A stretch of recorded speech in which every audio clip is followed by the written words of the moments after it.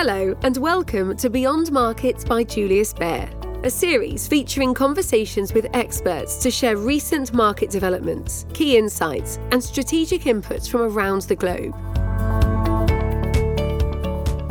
Hello, and welcome to today's Beyond Markets episode. My name is Pearlyn Wong. I head the Investment Content and Campaigns APAC team here at Julius Baer. October is Breast Cancer Awareness Month, and I'm pleased to be joined by Sue Woodall, who is a breast cancer survivor and founder of LiveWorkCancer. In the next 20 minutes, I will be talking to Sue about her experience with breast cancer and her recovery journey. I will also be talking to her about returning to work as a survivor, the emotions and challenges that brings, and how organizations can help to ease the transition back into the workplace. Hi, Sue. Welcome to Beyond Markets. Hi, Pearlyn, and thank you for the warm introduction. Great. So let's start, Sue, by perhaps telling us a little bit about yourself. Sure. I have called Sydney my home for over 4 decades, except for a very memorable stint in Singapore from 2013 to 2017. And those years were very magical for us. We miss Singapore so much, and we miss our Singaporean friends. And then upon returning to Sydney, I ran my consulting business before taking up what was a remarkable role as the Chief Procurement Officer for the New South Wales Government. And it was in that capacity that I led a team of over 100 people. And as I reflect on that job, it really was a pinnacle moment in my career. However, it was just 20 months into that role when I received my diagnosis of estrogen receptor and HER2 positive breast cancer. Sue, that must have been a blow to you with your career at its prime. And we will discuss a little more later in this episode about how cancer diagnosis can affect one both personally but also at the workplace. Like many countries, breast cancer is the most commonly occurring cancer amongst women in Singapore. Each year, over 2,000 women are diagnosed with breast cancer, and 1 in 13 women will get breast cancer in their lifetimes. How does this compare with Australia? Lots of similarities, Pearlyn. According to Breast Cancer Network Australia, which is our peak breast cancer body here, there are some key statistics that I thought your audience might be interested to understand. In Australia, every year, over 20,640 people are diagnosed with breast cancer, and this also includes around 200 men. So that's approximately 57 people every day receiving a diagnosis of breast cancer. And 1 in 7 women will be diagnosed with breast cancer during their lifetime, a rate that's notably higher than Singapore. It's important for us and for our workplaces to also understand that 40% of those diagnosed here in Australia will be of working age. So that's a large cohort. Fortunately, survival rates have improved a lot over the last few decades, and our current survival rate is approximately 92%. They will survive for at least 5 years after their diagnosis.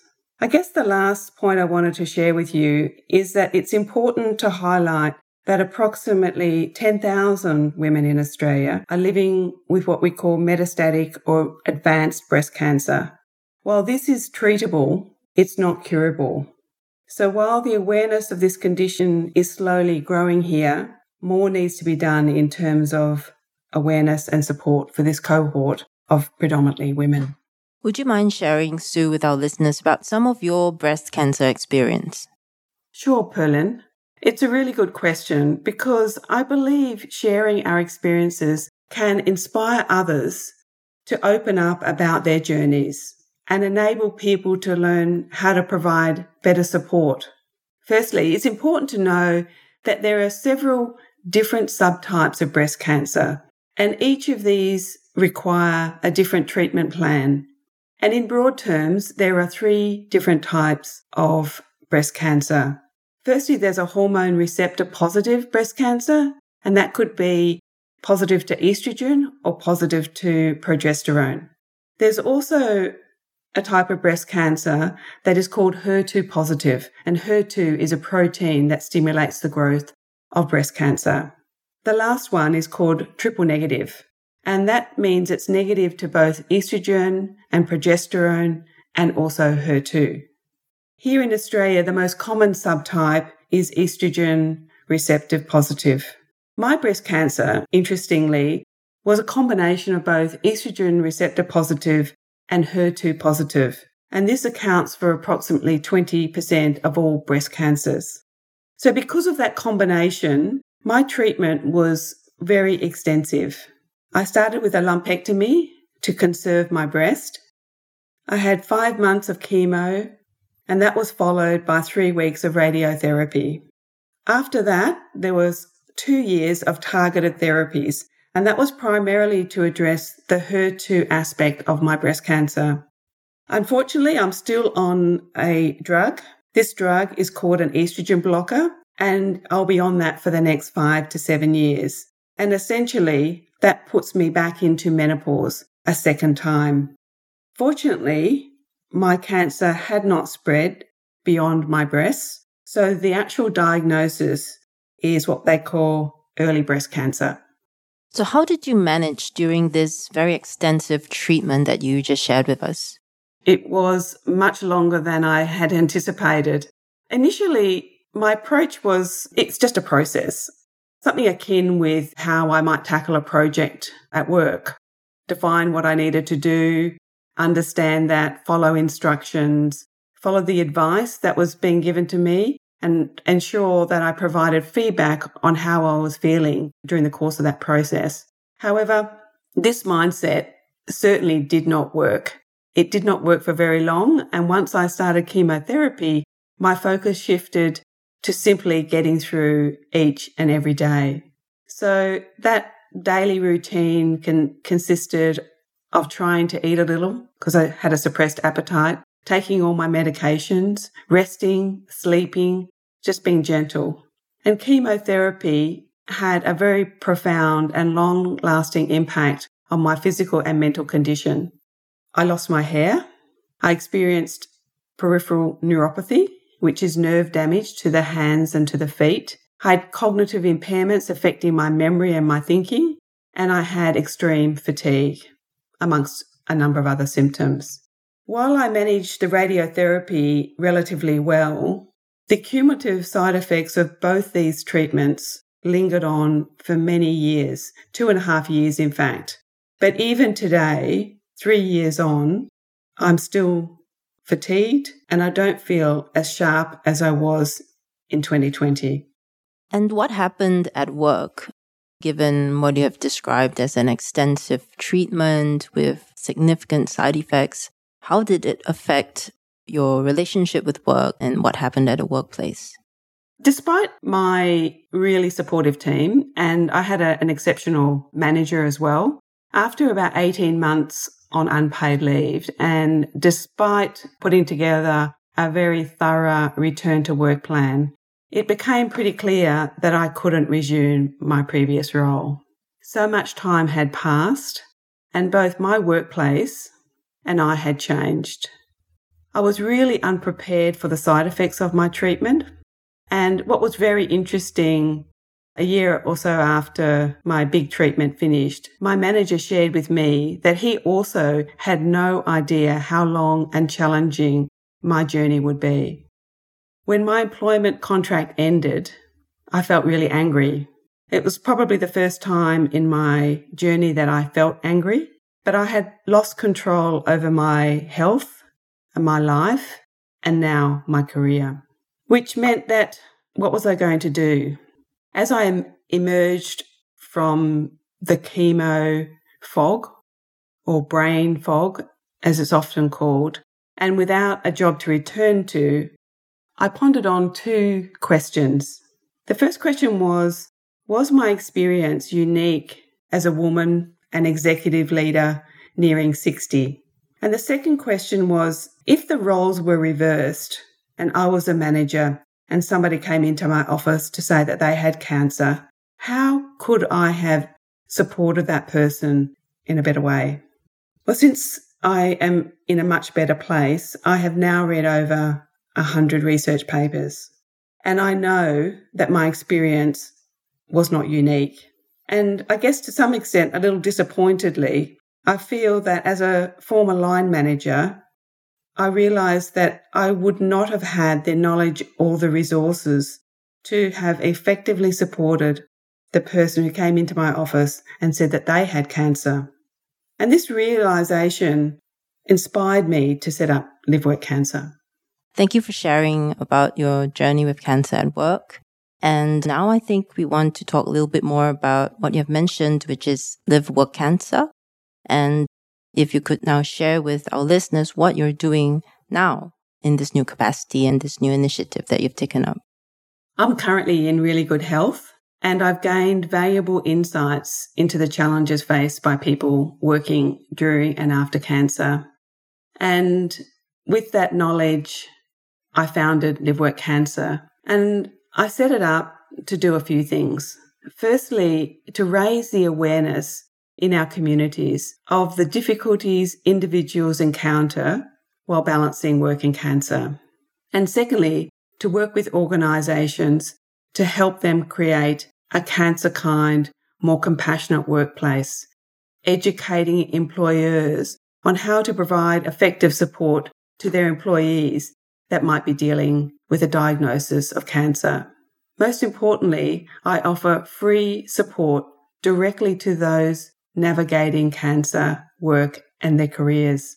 I provide one-to-one coaching and facilitate network groups that create a supportive and informative environment. And I guess I could say that LiveWorkCancer has enabled me to give back to the community. Well, first of all, Sue, I'm really glad to hear that you're now in good health. And LiveWorkCancer sounds to me like a really inspiring journey and initiative that you've taken up. Thank you for that, for giving back to the community. You mentioned a CancerKind Workplace. What does that mean, actually? I define a CancerKind workplace where the environment helps to destigmatize cancer by encouraging people to speak up about their diagnosis and the specific needs that they have because they're balancing work and cancer.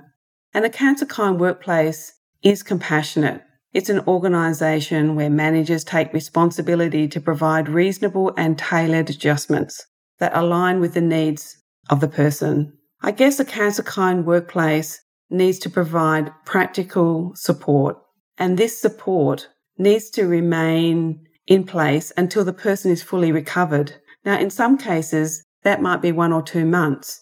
I guess in my case, it was at least 18 months, and sometimes it can even be a few years. What would your suggestions be for how organizations can start to be more CancerKind? I think the first thing that organisations can do is to provide flexible schedules. And what I mean by this is consider adjusting work schedules to accommodate the side effects of the treatment, the appointments that people have to attend, and also just going through the treatment. This flexibility will ease the burden of the person that's going through the cancer experience. I think secondly, a CancerKind organisation would provide adjustments to the job tasks and responsibilities so that those tasks align with the current capability of that person. And this may involve temporarily reassigning certain duties to somebody else.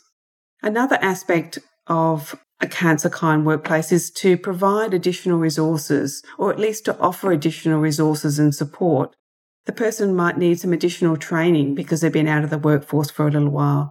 They may need some assistance, some tools to help the person manage their workload more efficiently. Another area is around modifying the interactions that happen inside a workplace. And what I mean here is that we need to adapt the nature of the interactions required to perform the job. For instance, I couldn't have been able to attend multiple meetings. I would have found that way too taxing. And I certainly wouldn't have been able to have meetings with clients. So if we can change that sort of interaction, that would help the person that's managing cancer and work. Another aspect that I find is really important is the managers, if they can provide flexible performance expectations. When we leave to start our treatment, we're working at a certain level of performance. But we need the understanding that we're not going to be able to operate at that level, that pace, and at that productivity level while we're doing our cancer treatment and recovering. So ensuring that the performance evaluation of us as somebody going through cancer needs to consider these personal circumstances. It's really important to encourage open and honest communication and avoid making assumptions about what the employee is going through or what they need. And finally, we need to recognise that the recovery process from our cancer and our cancer treatment is not linear. There will be many ups and downs. Some days we'll perform really well, other days we will not be able to. And this is a natural part of the cancer journey. Thank you, Sue. Those are really useful suggestions and guideposts for organizations as well as managers. How do you think cultural and societal nuances can influence the experience of returning to work for breast cancer survivors? For example, an Asian versus non-Asian cultural approach or nuances around breast cancer and other societal nuances as well. Yeah, that's a really good question. We both live in very multicultural societies, and Australia has a very large cohort of people from Asian backgrounds. And we also know that breast cancer is predominantly a woman's disease. And so there's some nuances around the fact that breast cancer affects a key part of our body. In many parts of Asia, as well as some of the Asian communities, in places like Australia, there are taboos around our bodies. And breast cancer can deeply impact a woman's sense of self as it impacts a part of our body that we don't often talk about. So I guess as a result of some of these cultural and social factors, they can impact women's participation in recommended breast screening programs. Some of these cultural settings also discourage women from conducting regular breast self-examination. And this is a really critical step in early detection of breast cancer. It also can hinder the effectiveness of breast cancer awareness programs because we just don't want to talk about it. And it does create barriers to discussing this topic with families, even among friends, and certainly in the work context. So some of the social and cultural settings prevent individuals from even asking for family and friends and workplaces to provide support.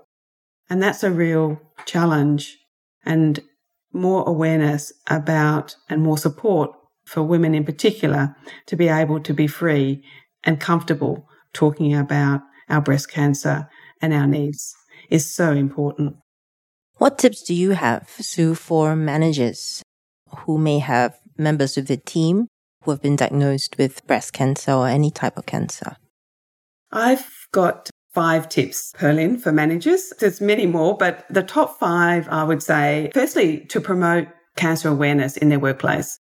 Start by making sure that your team is aware of cancer-related issues in the workplace. So just opening up the conversation. Secondly, review the policies. Make sure that the policies in your workplace address cancer-related concerns and the accommodations that are available or the reasonable adjustments that are available to somebody with cancer. Thirdly, create a support system, a system that makes reasonable adjustments readily available for any individual dealing with cancer. Fourthly, train your managers on how to provide effective support for the person navigating cancer and work.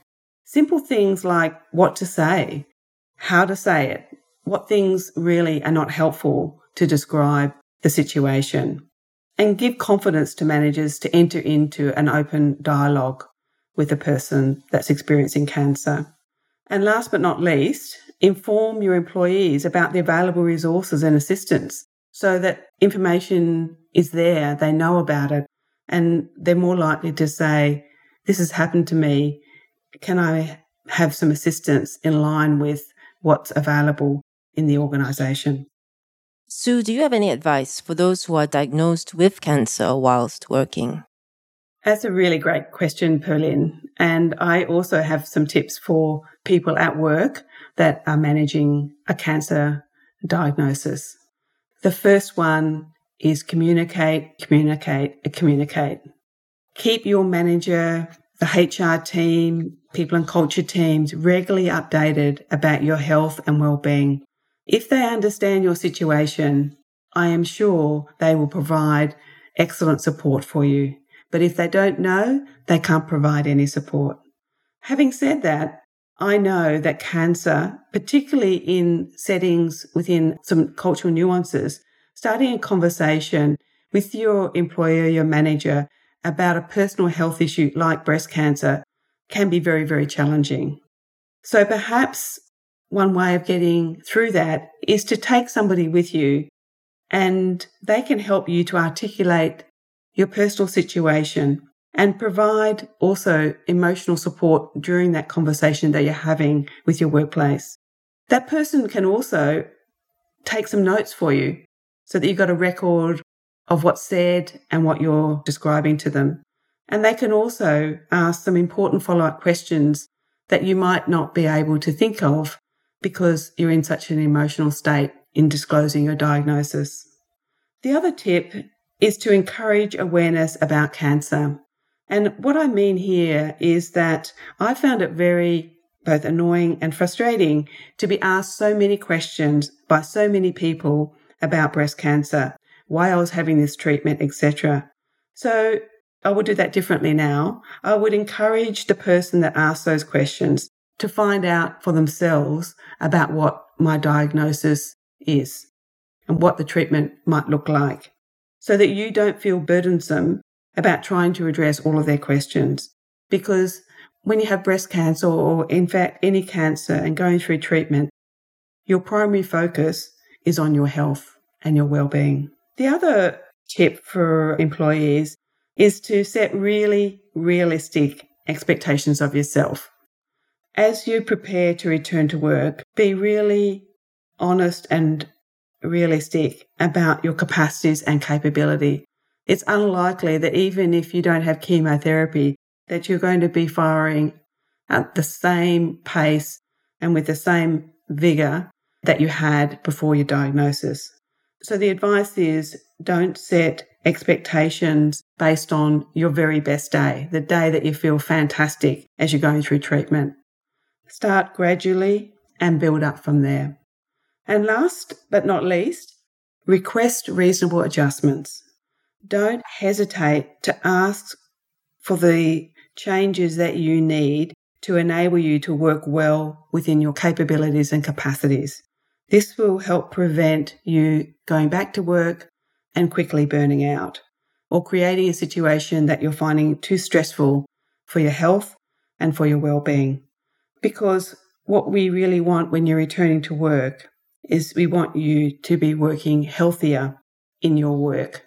Thank you, Sue. Do you have any final thoughts for our listeners before we conclude the podcast session today?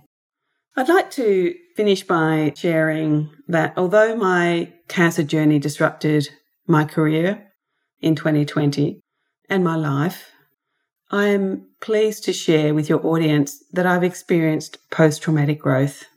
It didn't feel this way during my chemotherapy or even 12 months ago, but today I found my new normal. I'm happy and I'm very comfortable with this. It's not what I used to feel. It's not the same competencies that I used to have, but I'm comfortable with the place I'm in. And Pearlyn, I did want to thank you so much for inviting me to share my story with your Beyond Markets audience. Thanks to the entire Julius Baer team for raising awareness of breast cancer in our communities. And Sue, I also want to thank you, on behalf of Julius Baer and our listeners, for shedding light on the complexities of returning to a professional setting after surviving breast cancer, and for your personal, valuable insights for survivors, employers, and colleagues. It was truly a pleasure for me to have this conversation today with you. At Julius Baer, we do strive to be a CancerKind workplace, and we aim to foster an inclusive environment built on one of our core values, which is care, where we embrace the individuality and belonging of our staff in their life journeys. Apart from medical and insurance coverage for our staff, Women at JB, which is an employee resource group, has also sponsored 200 spots for the Pink Walk, organized by the Breast Cancer Foundation on 29th of October in Singapore, to raise awareness on the topic. Pearlyn, thank you again. It's been a real pleasure to talk with you today. And thanks to the entire Julius Baer team for sponsoring 200 people to join the Pink Walk. I wish I could be there to join you. That's all the time we have for today. I really hope you enjoyed this podcast. And on behalf of all of us at Julius Baer, thank you for tuning in and goodbye. You have been listening to Beyond Markets by Julius Baer. If you like what you've heard, please tell us by leaving a review and rating on Apple Podcasts or Spotify.